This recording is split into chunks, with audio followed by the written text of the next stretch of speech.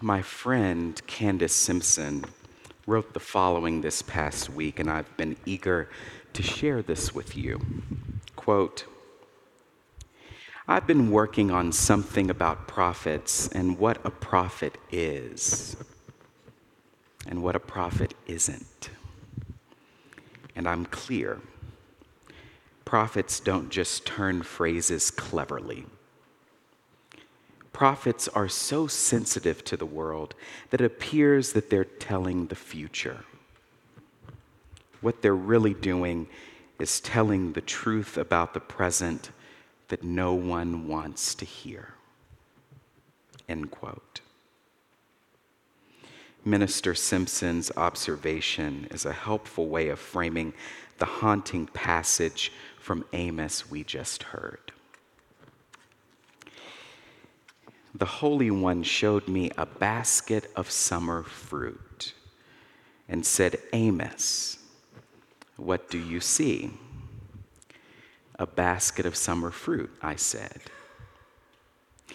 What us English speakers miss is that in the original language, the term basket of summer fruit, this is fascinating actually.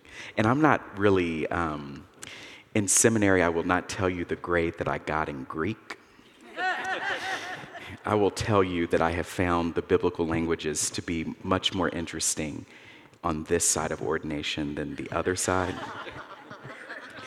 But I did notice this, and it truly is fascinating. In Hebrew, the term basket of summer fruit is a pun on the word end. And so when the Holy One, the Creator, shows Amos a basket of summer fruit, Amos is being shown the end, which makes so much sense of the dimness of the rest of that passage. The end has come upon my people Israel, the Holy One says to Amos, and your songs will transform into wailing. Dead bodies will be everywhere. This is not uplifting material. I've often said that prophets do not make great guests at cocktail parties, because who can enjoy a cocktail party when someone is foretelling gloom? But as Candace, my friend, said earlier, prophets are so sensitive to the present that we assume that they are seeing the future. Amos, in the style of prophets before and since, gets straight to the heart of his people's issue. The ruling economic and political class is enjoying relative prosperity at the expense of impoverished people, and if the nation does not correct its course, there will be harsh consequences for everyone. For everyone. Amos here even goes so far as to use apocalyptic hyperbole. And apocalypse, our word in English, comes from the Greek word that means unveiling.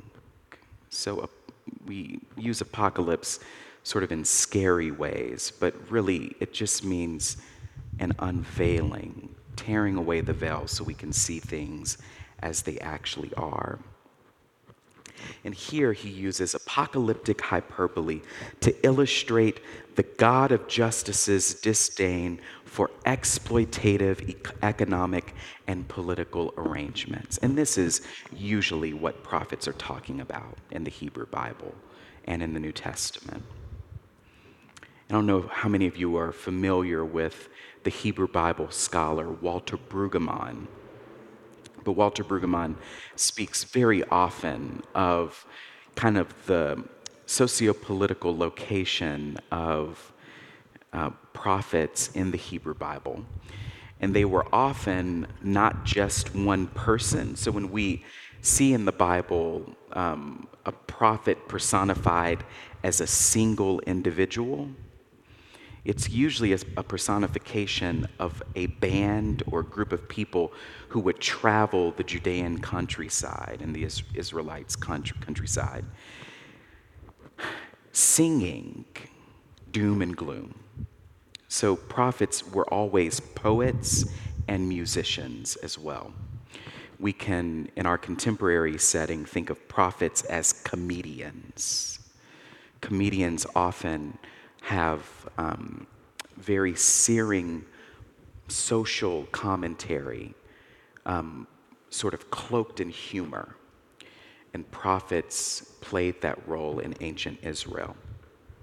So they were kind of these agrarian musicians and poets who would travel the countryside singing and warning the people of God about the course that they were going on.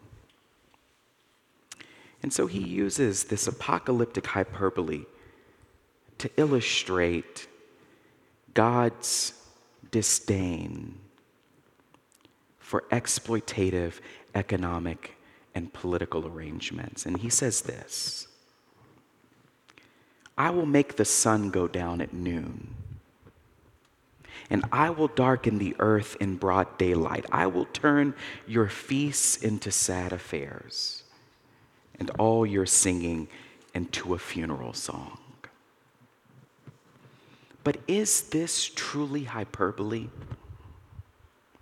The more we learn about our climate crisis and the harmful effects of unregulated economic and ecological exploitation on not only our bodies, but on this land, on our ozone, on our oceans, on our mountains, the clearer it becomes that while prophets may not make great cocktail partners, they are attuned to things we often refuse to see.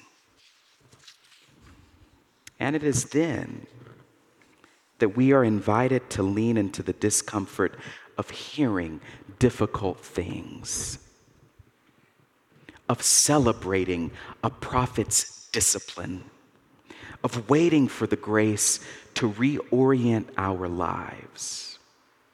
That's all that repentance is a reorientation, a changing of direction of one's life, of our common life, of seeking to live gently with one another and with the earth. And as one Eucharistic prayer in the Episcopal tradition says, this fragile earth, our island home. We only get one of these, and we must be gentle with it as we are gentle with one another. Of sitting at Jesus' feet because we've never met anyone quite like him. I tend to try to be a little gracious with Martha. She always gets kind of the short end of the stick when we hear this story. But I think Martha and Mary both function in a way that any community needs. We need people who are going to sit and pray and contemplate at the feet of Jesus, and people who are going to keep the train moving. We can't have one of either. We need both in a community of practice.